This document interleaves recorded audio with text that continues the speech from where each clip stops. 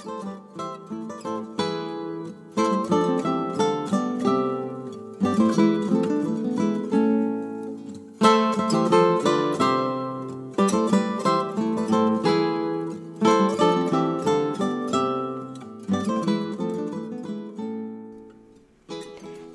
my fellow Tudor time travellers. It's Sarah here and welcome to April's edition of the Tudor Travel Show.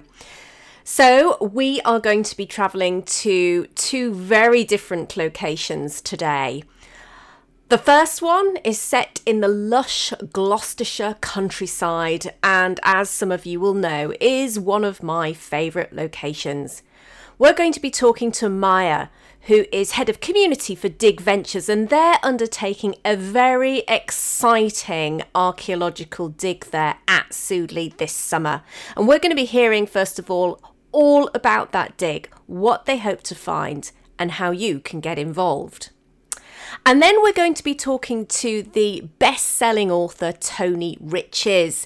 And we're going to be talking to Tony about one of his favourite Tudor locations close to his Pembrokeshire home in West Wales.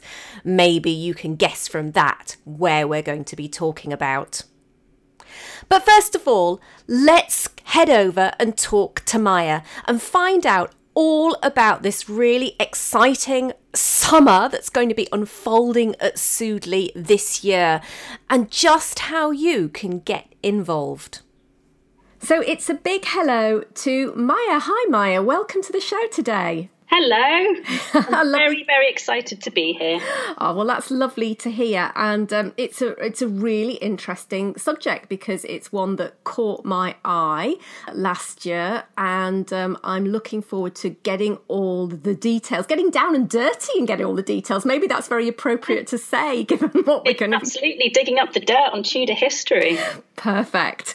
So, but before we get into that particular topic, you work for an organisation called Dig Ventures, which maybe, quite a few people might not have heard of. So who are Dig Ventures? Dig Ventures are a team of archaeologists who run excavations that everyone in the world can join in with. We sort of see ourselves as keeping the time team spirit alive. So we know there's hundreds of thousands, if not millions of people who loved that programme and loved the way that the experts spoke about the subject in a way that was really engaging and informative and just sort of exposed the process of archaeology to people. And we feel like our role is to take that to the next level, to give people the opportunity to switch from just watching to actually doing and taking part in archaeology and living that dream that I know so many people have of wanting to be an archaeologist. And you're so right. Time Team was just so popular, wasn't it? And people were bereft when it was taken off screen. And it really did stimulate a lot of interest in the subject. So it's wonderful to hear that you have, taken on that mantle. When was Dig Ventures created then? So Dig Ventures started out in 2012. Our first site that we crowdfunded and excavated was a site called Flag Fen, which a lot of people will have heard of through Francis Pryor, but will also have heard of through Must Farm, which was a massive Bronze Age site that's been found where everything's really perfectly preserved. There's little balls of cotton and all of that kind of stuff. And Flag Fen is sort of just across the water from it. So they're really just two parts of the same landscape. Since then, we've gone on to excavate things like Lindisfarne, one of the first sites to be attacked by Vikings in the UK. We've investigated Bronze Age burial mounds in Lancashire. We've excavated sites in the US, a historic Shaker settlement. Mm-hmm. This year, we're heading out to excavate one of the earliest Roman settlements ever discovered in the East Rising of Yorkshire. So that would have been somewhere where the very first Romans who crossed the Humber would have spent a bit of time. Wow. We've had adventures basically all around the country, all around the world, across all periods of time. That's amazing. That's amazing. And I was interested to see that your methodology, if you like, is to get these projects crowdfunded. I mean, we'll talk a little bit more about that at the end, but that must have been pretty innovative, right? Yeah, absolutely. We were the first crowdfunded excavation to happen in the world.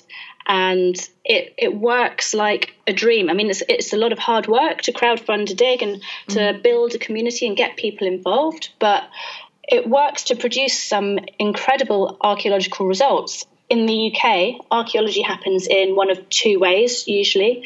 One is ahead of development work. So if somebody's going to build a car park or a new set of homes, you have to call in the archaeologists and get some archaeology done, just to check that there's what's there. The other way is through a university. But what happens to all of the stuff in between? For example, like Lindisfarne, these incredible, important archaeological sites, but aren't in threat of development and aren't perhaps necessarily being excavated by a university. And what we've found is that crowdfunding can produce great results for sites that sit in between, that are important to the public, significant, or of great interest, but don't necessarily have resources coming from somewhere else to investigate. Yeah. Well, I think it's great that you're trailblazing. I certainly hadn't heard of that in relation to archaeology before, so great to see getting so many people involved. And as I said, we'll come back to talking about how people can get involved at the end of our chat. But let's talk about what you're doing, because I saw that you were doing some digging at Sudeley Castle. And of course, Sudeley is a much beloved Tudor site. It's a very popular destination for us Tudorphiles and happens to be just down the road from me, so it's particularly interesting. But what were you doing and what took you there?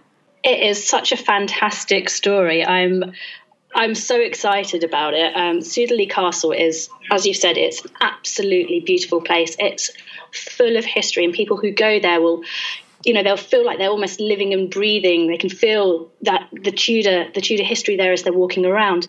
But there's even more to the history there than meets the eye. So we were actually called in by the team at Sudeley Castle to investigate a mystery in one of the fields right next to the castle. For years, they've been wondering about the location of a very, very famous party that took place there in 1592. Now, I know Sudeley well, so there's the castle, and then there's the parterre, isn't there, with the garden. And so is this particular field next to the garden? It's just slightly to the east of the castle and in front of the gardens. And it had been posing a bit of a mystery for a while. And so he got some geophysics and a topographic survey done. And the results revealed this beautiful geometric outline. How amazing. So a large geometrical structure. How big was this structure from the geophys? Well, it's interesting that you bring up the Queen's Garden. So currently it looks to be about twice the size. Wow. But it seems to have a similar sort of layout. So you can see that the whole area is divided into 4 quarters. Mm-hmm. And those quarters are then further subdivided into triangles. And in the middle, there's a kind of circular depression where it looks like there might have been possibly. This is going to give away what we think it is a little bit. Go for it. So really what it looks like is that this whole field is filled with the very, very rare remains of an actual original Tudor garden. Wow. So one of the things I'm wondering, Maya, is why are Tudor gardens so rare? That is a fantastic question. We have this idea in our head of Tudor gardens as these beautiful, elaborate places that would have been so enjoyable to walk around amongst the exotic plants that were being brought in from all over the world. But actually, they hardly survive in England, and that's because there was this landscaping movement led by Capability Brown that basically meant that a lot of these formal gardens were destroyed, basically erased, which means that these days there actually aren't any left. We have a tantalising glimpse of them from a few historical records and descriptions and the occasional drawing, but actually most of them have disappeared. So that's the Georgians at it again, is it? Causing so much trouble, those troublesome Georgians. They really did. Don't get me started on Georgians, I tell you. But here at Sudeley Castle, it's really something of a miracle. After the Civil War, it was basically left to ruin the whole place. So there was no formal gardening happening. And so the Tudor garden that was built there has been left untouched, and it's just been lying there, overgrown, buried, and it's waiting, almost perfectly preserved for us to investigate. Oh, that's so wonderful. So that is beautiful, and it's very difficult to describe. I'm not very good at giving comparable sizes, but it's the existing gardens are substantial, aren't they? So This area must be, really, I can imagine it's covering quite a large area.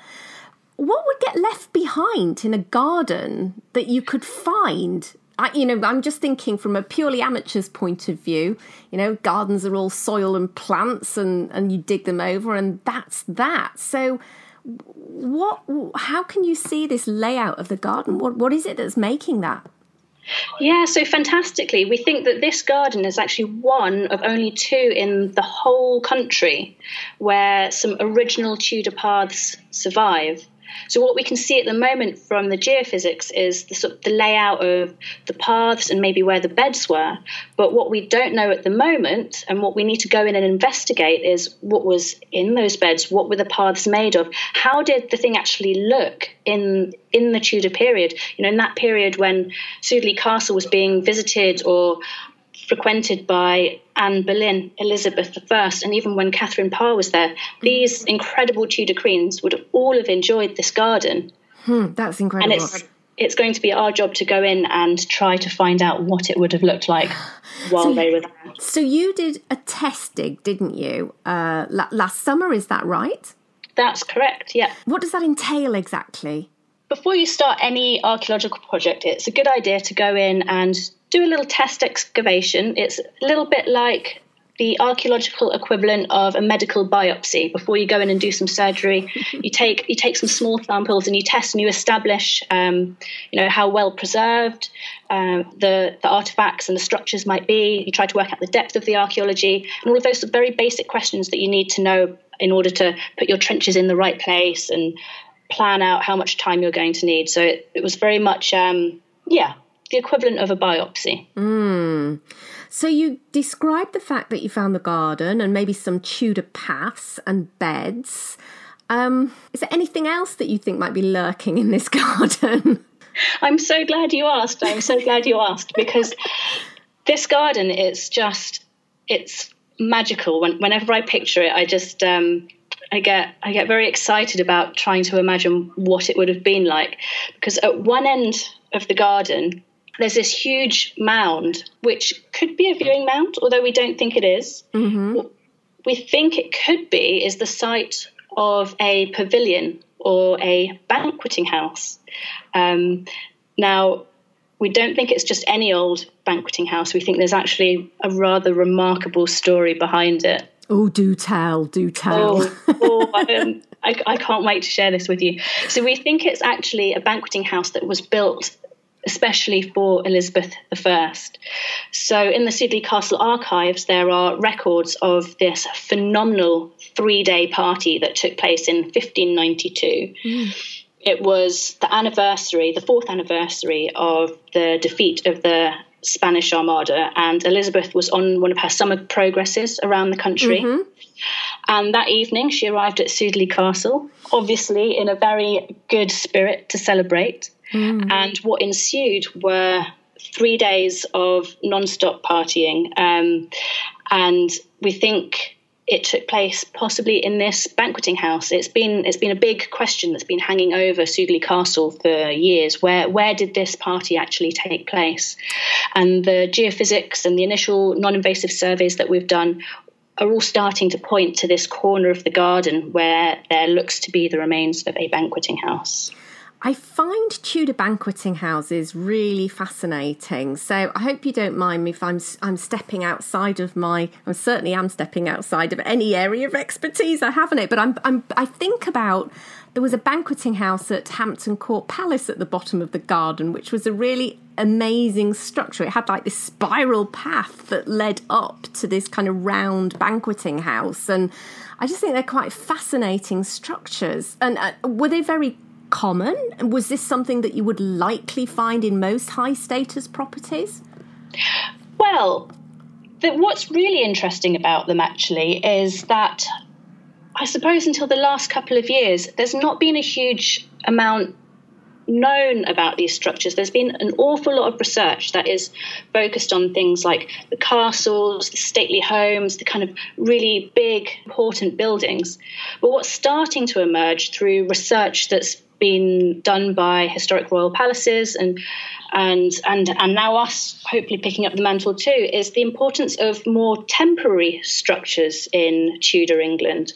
So banqueting houses, timber lodgings, things that weren't permanent stone-built structures, but were nonetheless incredibly impressive and had a really important role in the sort of itinerancy of the Tudor court as it moved around the country with its retinue and still wanting to live in luxury as they moved around. And these banqueting houses, built ahead of, for example, Elizabeth's arrival at Sudeley Castle, would have been part of that, accommodating her retinue ahead of a massive party. And I'm just thinking, there may be a lot of people out there who don't really, a banqueting house, it does give quite a lot away in the name, but maybe you could just tell us exactly what happened in a banqueting house.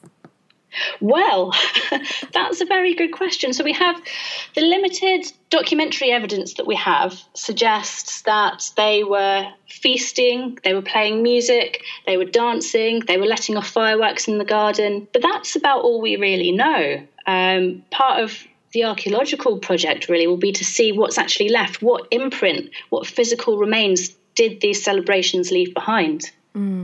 And I suppose that leads us on quite nicely to talking about sort of what's next. You've done your testing, you've certainly got a hypothesis. So what happens from here? Yeah, the results of our testing were fantastic. It suggests that things are as we expect. They're really well preserved, which means that when we go in to excavate, we should have some really good quality results. But before we can get there, we have to finish our crowdfunding campaign, which yesterday we hit our 85% mark. Fantastic. So we've got just another 15% to go.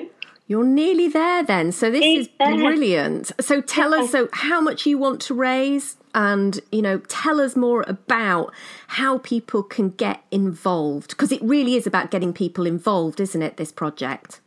Absolutely. This whole project is all about people who love Tudor history and want to make a significant contribution to doing some actual hands-on research and helping us get new evidence and tell a story that just hasn't really been discovered before. It's almost as though sitting in the grounds of Sudeley Castle, there's just been this treasure just waiting there for the last 400 years for us to go in and investigate together collectively. Our aim is to raise £15,000, which will cover a 2-week excavation, plus all of the research that we have to do afterwards. So anything that we find, we need to conserve, record, share, make available online, and get experts to analyse and provide a formal report.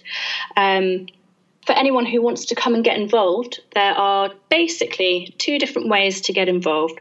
One is to roll up your sleeves, grab a trowel, and come and actually join our excavation team. So it doesn't matter whether you've done archaeology before or not. Everyone is welcome. We take the responsibility of teaching everyone exactly what they need to know to be part of our excavation team. We show you how to excavate, how to record, how to identify what you've found. And you get to dig alongside our team and be part of the team that uncovers a little piece of history. There's nothing quite like touching something or finding something that hasn't been seen for 400 years. This is just an amazing opportunity for people. I was lucky enough a few years back to be involved with the rediscovery of a lost set of carved panels that would have been in situ in one of Anne of Cleves' houses, and it was such a privilege to be involved in that. And now with your project, people have that chance. They have a chance to come along and they're going to be able to say to their grandchildren, I participated in finding maybe, a lost Tudor garden or maybe a banqueting house. And that's a real kind of, well, not quite a once in a lifetime opportunity, but it's such an honour and a privilege and something I think that stays with you forever. Yeah, absolutely. It's an unforgettable experience. I mean, that's why I do it. I'm so privileged to be an archaeologist, and part of the whole thing behind Dig Ventures is that we want to share that privilege with anyone who wants to be part of that and uncover history and understand the past. And it's just so exciting, really.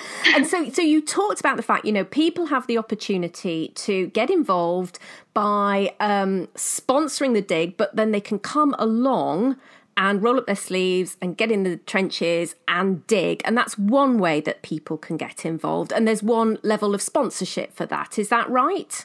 That's right, yes. So people can come and dig for a day or a couple of days or a week, however much you want to do. But then there are people all over the world that love Tudors who might not actually be able to get themselves over to the UK and be part of the excavation. We have people from New Zealand, from the Netherlands, from Scotland, from America, we even have people in Dubai and India, people from all over the world supporting our digs. And they can watch online. We do lots of live streaming. We publish all of our finds online. We create 3D models of our artifacts so that you can, as best you can, get that experience of holding the artifact and examining it for yourself from wherever you are in the world. Yeah, so what you're doing is really inclusive. So it doesn't matter, you could, if you're lucky enough to be able to get there, then there's something for you. But if you want to watch this unfold and still be a part of making it happen, you can do it from the comfort of your own home as well. Absolutely. If you want to watch archaeology being discovered live in front of your eyes on your screen, on your laptop, wherever you are, you might be sitting on a bus or you might be just at home on your lunch break, you can just tune into Dig Ventures and see exactly what we're doing. That's great. So when is the digging happening this year? And really in a very practical sense, how do people sign up or support and crowdfund the project? The dig is starting in May, towards the end of May, and it'll be carrying on for 2 weeks. So starting on the 22nd of May and finishing on the 2nd of June. To take part, to crowdfund the dig, to find out more about exactly what we're looking for and to hear a little bit more about the backstory, all you have to do is go to digventures.com. And it's all there. Brilliant. Well, can't get simpler than that. So that's www.digventures.com and people can find out everything they need to know from there. Absolutely. That's brilliant. Well, I'm hoping to pop along and see all this in action. So I'm very excited about that. And I'm hoping maybe I'll get to see some of you other Tudorphiles out there at the same time. That would be wonderful. So do log on to the Dig Ventures website and do think about crowdfunding this and supporting the crowdfunding of this amazing project, which really is unearthing a little bit of Tudor history. So with that, I want to thank you, Maya, for talking to us today and stirring up a little bit more Tudor excitement for everybody out there. You are more than welcome. And I hope to see you on site in May. Thank you very much. Bye. Bye.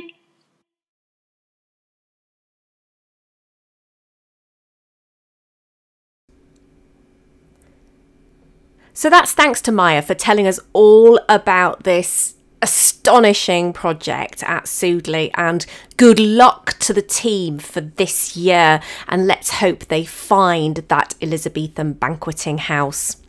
Now, since making that recording with Maya, I'm delighted to say that the project at Sudeley has surpassed its 100% funding. However, there is still the opportunity to get involved. So if you want to get involved from the comfort of your own armchair, or you want to put your wellies on, roll up your sleeves and get into a trench, you can still do so. So do make sure you head over to www.digventures.com and search on the Sudeley project, and you'll see all those different ways in which you can contribute and get involved and be part of the action as it unfolds this summer. And now it's time for our first little musical interlude. And this is a really well-known little ditty from Thomas Morley.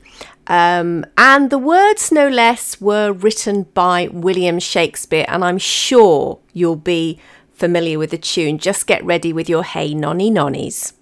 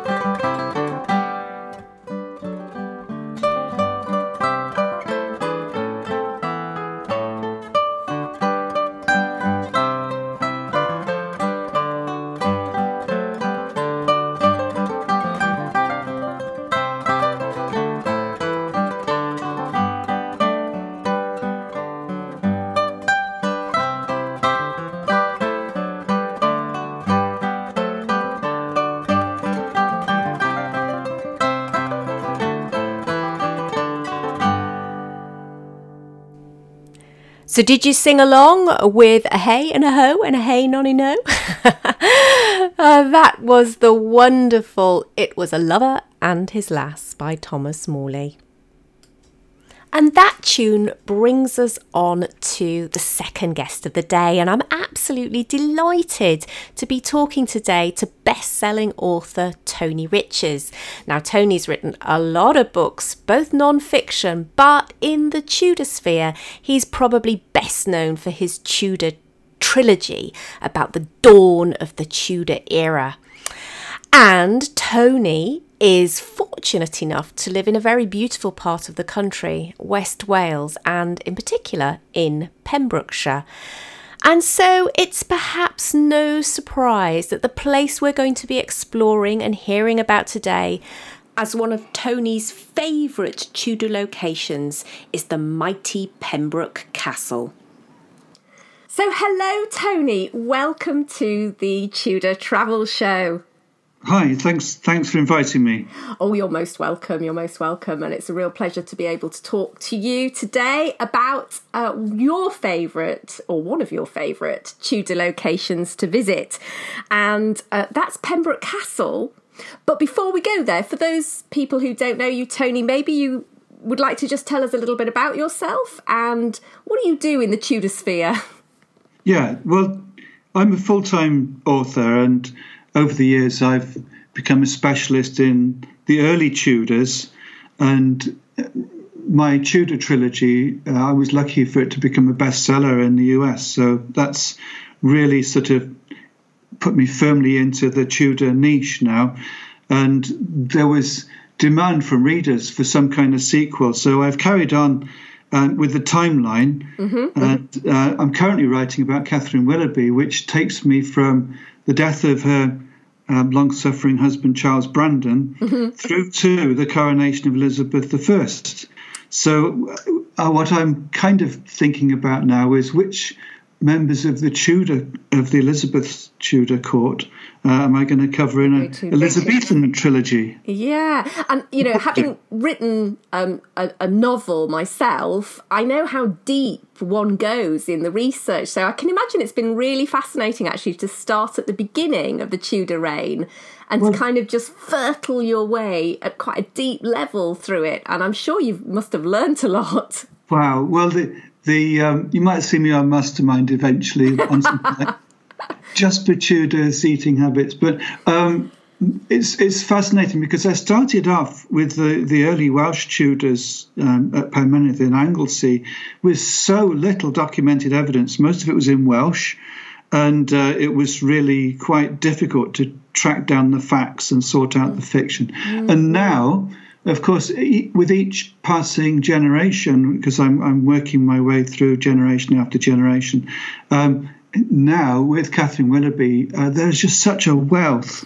Any aspect of her life that I want to look at, the rise of Protestantism, and I'm currently looking at the Seymour family, of course, and the rise of Jane Seymour. And there is a real danger of just getting hopelessly bogged down. But all the time I keep thinking, that'd make a good book. That'd be a good book. So you're going to be busy for some time to come, I think, is the bottom line. My accountant told me to spend money on things I could claim back against tax. And I realised I could actually go anywhere and pretty much claim all the costs against tax. So that sort of is the way I spend my summers now. So I write during the winter, write a shopping list of places I want to go. And then in the summer, we actually visit all of the real locations, which just gives it that edge of authenticity if you've actually stood in, the ruined chateau in the forest where Henry Tudor was in exile. You can really describe how it might have been for him. Yes, there's nothing like it, is there? Yeah. There's absolutely nothing like it. Good. Well, on that note, we're going to go time travelling to a place that you know well, I believe, and a place I haven't visited before, so I'm looking forward to hearing all about it. And as I mentioned at the top of this particular section, we are going to be exploring Pembroke Castle. So, first of all, why have you chosen Pembroke Castle, Tony? Well, I was born in Pembroke, within sight of Pembroke Castle, so that's an easy start, isn't it? It is. Interestingly, at the time we're having this conversation, is the 562nd anniversary of Henry VII's birth in Pembroke Castle. So I always felt some kind of connection with Henry, and that's really how I started getting into the early Tudors, because there was so little really written about him at the time. He had this kind of miserly tag, the miserly king, and the people always focused on his son, or both of his sons, rather than him.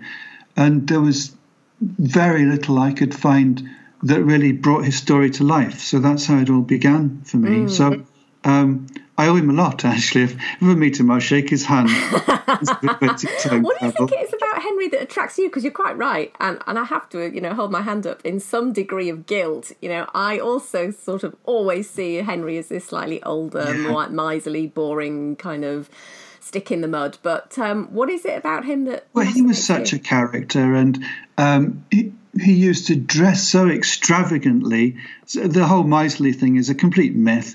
He spent most of his time gambling at cards and losing, which appealed to me because it's well documented. He even used to lose against his wife, which cheered my wife up. And he was quite a character. And of course, history's done him few favours because there is this great focus on the later tragedies in his life.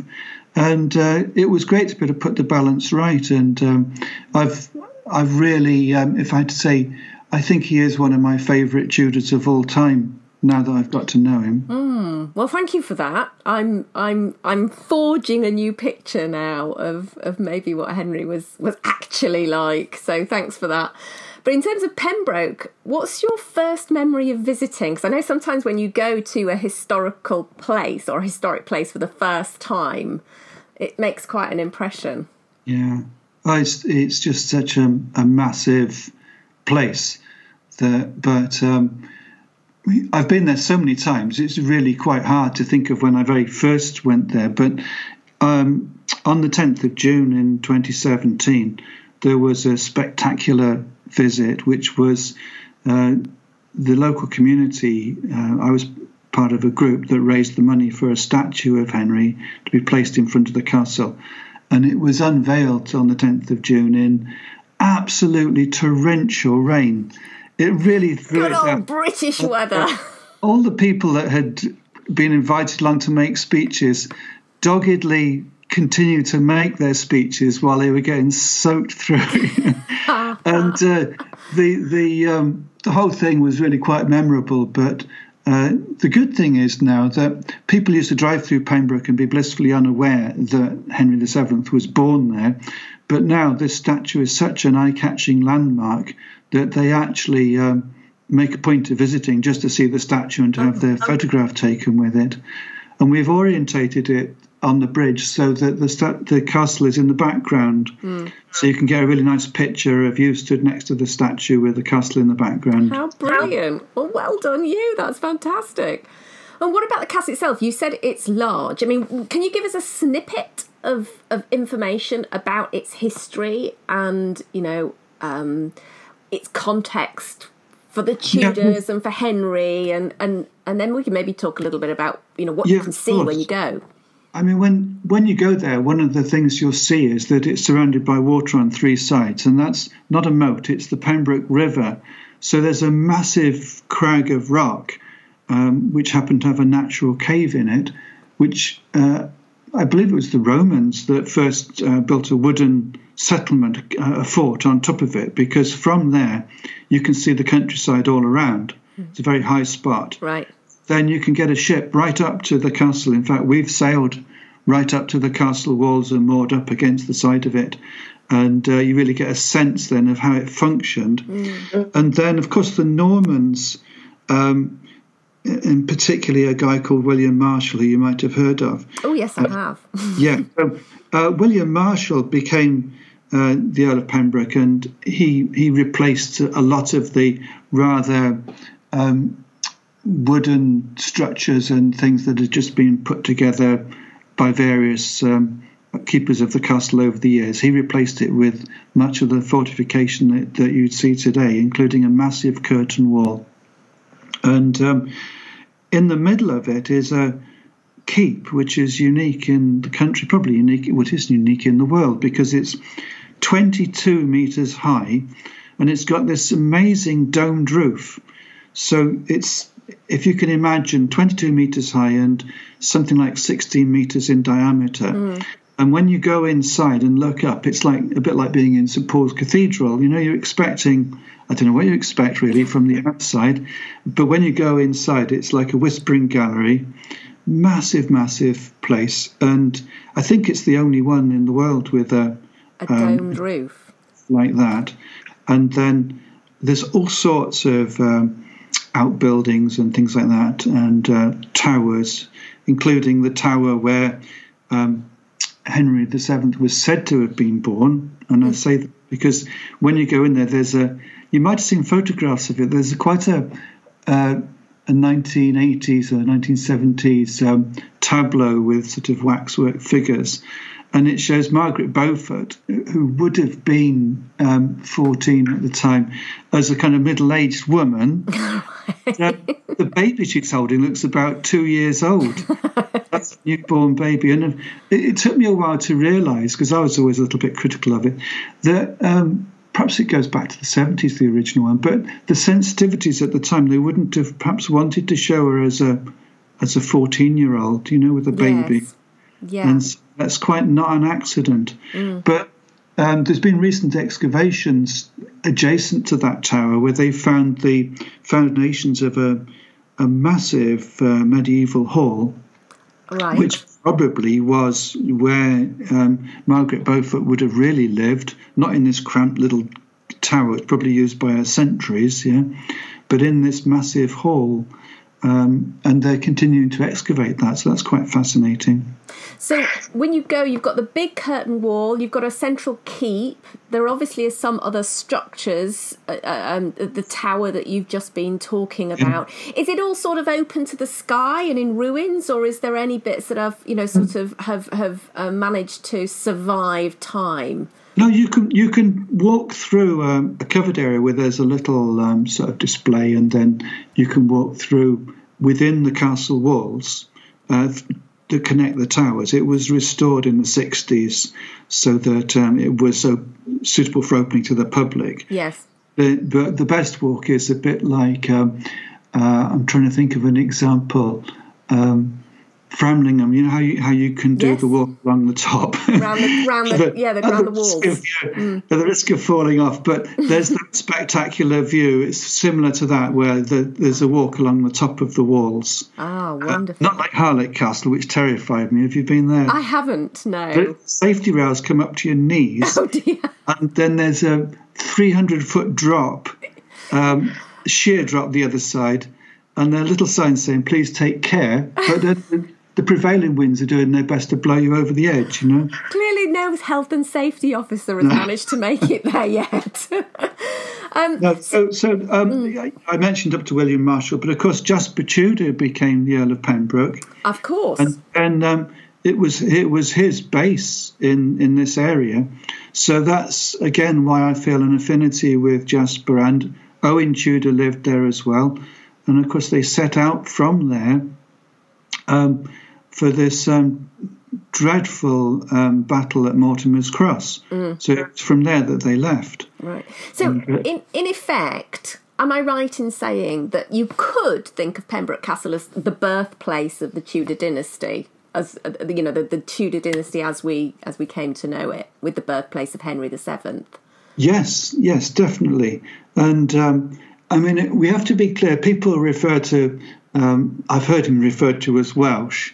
He wasn't really very Welsh, because when you think of his ancestry, he happened to live in Wales, and his grandfather was Welsh, so that's how Welsh he was. A quarter Welsh. Yeah. So back to visiting. If I was going to visit today, what would you be saying to me in terms of, you must see this, look out for that, go and see that? Oh, yeah. Well, I think what I'd say to you first is to get onto the Pembroke Castle website, because they have a really busy programme of events right throughout the season, which will be starting soon. And they have a lot of reenactments, so they've got people like the Sealed Knot and the medieval jousters and all that kind of thing. But they also have other events for different groups, so they have like rock concerts in there and stuff like that, right through to special activities for children to learn how to be a Tudor squire and things like that. And they're really well managed, they're really well run, and it changes a visit to a castle into a proper day out that's worth travelling down, planning out staying overnight. If you're just going to drop in casually, it is possible to make a day of a visit to Pembroke, because there's a really nice shop which has got my books in it just outside the gatehouse. Duly noted, Tony. And inside there's a reasonable cafe which does nice baguettes and things like that. So you don't have to worry about what to do for lunch. Also, some really good little pubs in Pembroke town, which is just 5 minutes outside the castle, and one of them has got a carving of Margaret Beaufort in it, so that's worth a visit. But if you're going to sort of visit it, then there are guided tours, and the people in the shop can tell you when the next guided tour is. And if you don't know much about the history of it, then that's quite a good way of doing it, because they can answer all of your questions and everything like that. Yeah, yes, a wealth of information, and it really puts things in context, doesn't it? As you say, if you don't know much about the place. But you mentioned before, did you mention before you arrived by water at some point? Yeah, so you can sail from our mooring here all the way down the Cleddau and then up the Pembroke River, which goes right up to Pembroke Castle. Now, the actual mill pond has got a lock on it, which is with a lock keeper. So you have to make arrangements to get access into the mill pond. Right. But are there any tours run on the water commercially, or would you have to hire a private boat? Last year they did boats that you could hire that you could just paddle around the castle. So you can get around 3 sides of the castle. There's also a walkway on the other side of the river, which goes right around the castle. And what I recommend is, if you're at all into photography, is to go down early, go down at sunrise. But I recommend sunset this time. And I've got some spectacular pictures from that walkway of getting the castle at different angles. It's quite easy to get it with nothing modern in the shot, you know? Yes, that's wonderful. And I think it's good to do that. I mean, you so often go and visit a place and you're in it, but actually you don't get the best view of the place. And so thinking of how you can get outside of it, you know, and go for a walk that gives you these great vistas of any of these wonderful buildings is actually a really cool thing to do. You have to stop at the statue as well. Of course. Pay your respects to Henry. And if you cross over the road, the church on the other side of the road, St Mary's Church, has got stained glass windows in it. And one of them is a Victorian stained glass window of Henry VII. But it's worth a look. If there aren't that many stained glass windows of Henry that are as easy as that to see. The church is quite interesting as well. Okay. And the other... Sorry, while I remember that I mentioned that it's built over a natural cave, which I think it's the only castle that I know of anyway that is built over a natural cave. Do you know of any? No, I don't. It's a massive cave. It's what they used to do was to bring ships up to a jetty and then unload into the cave. So when they were under siege and stuff like that, in fact, I put that Jasper was besieged by the Yorkists in Pembroke Castle, and that's how they attempted an escape, was through this cave. It's called Wogan's Cave, and you can visit it now.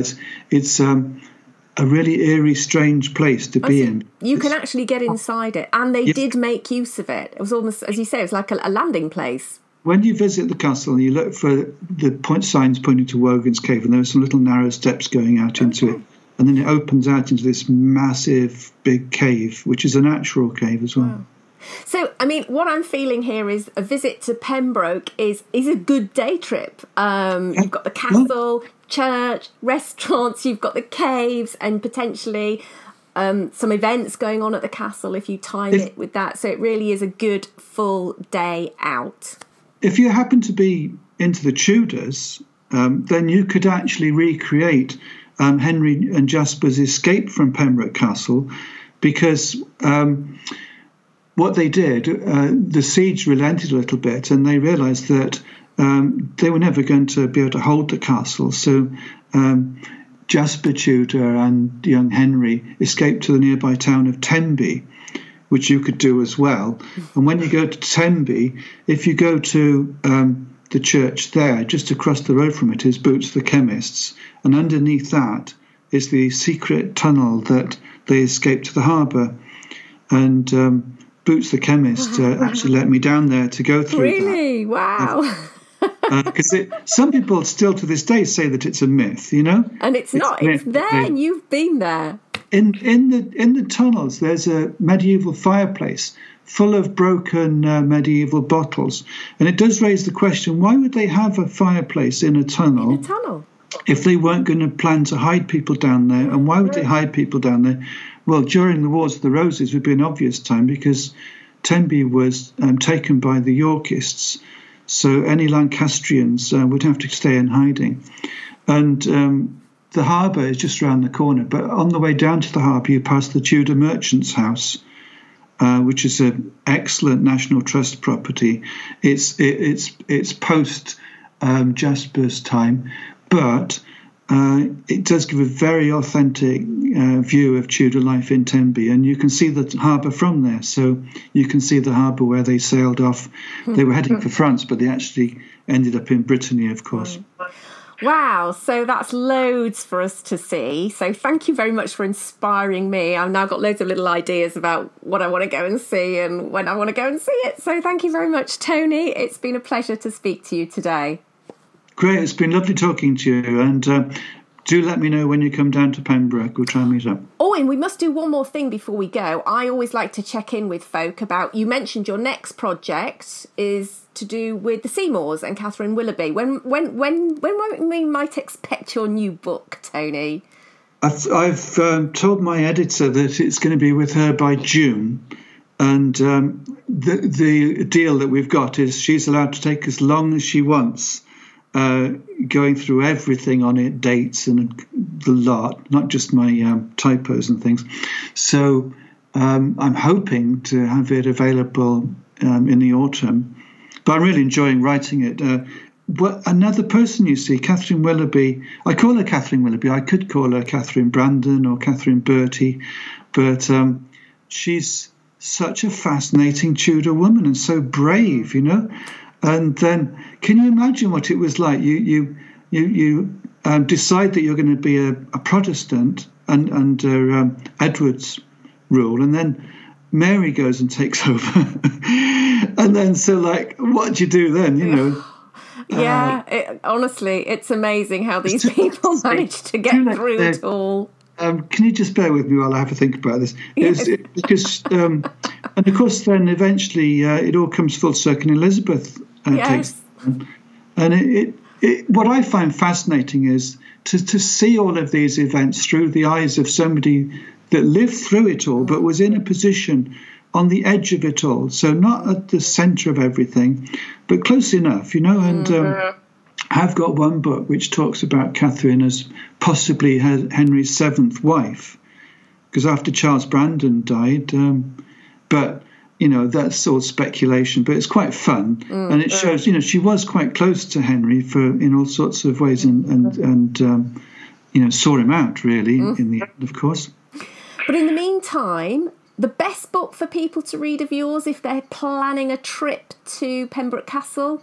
Well, Jasper is the second book of the Tudor trilogy, and that shows him becoming the Earl of Pembroke.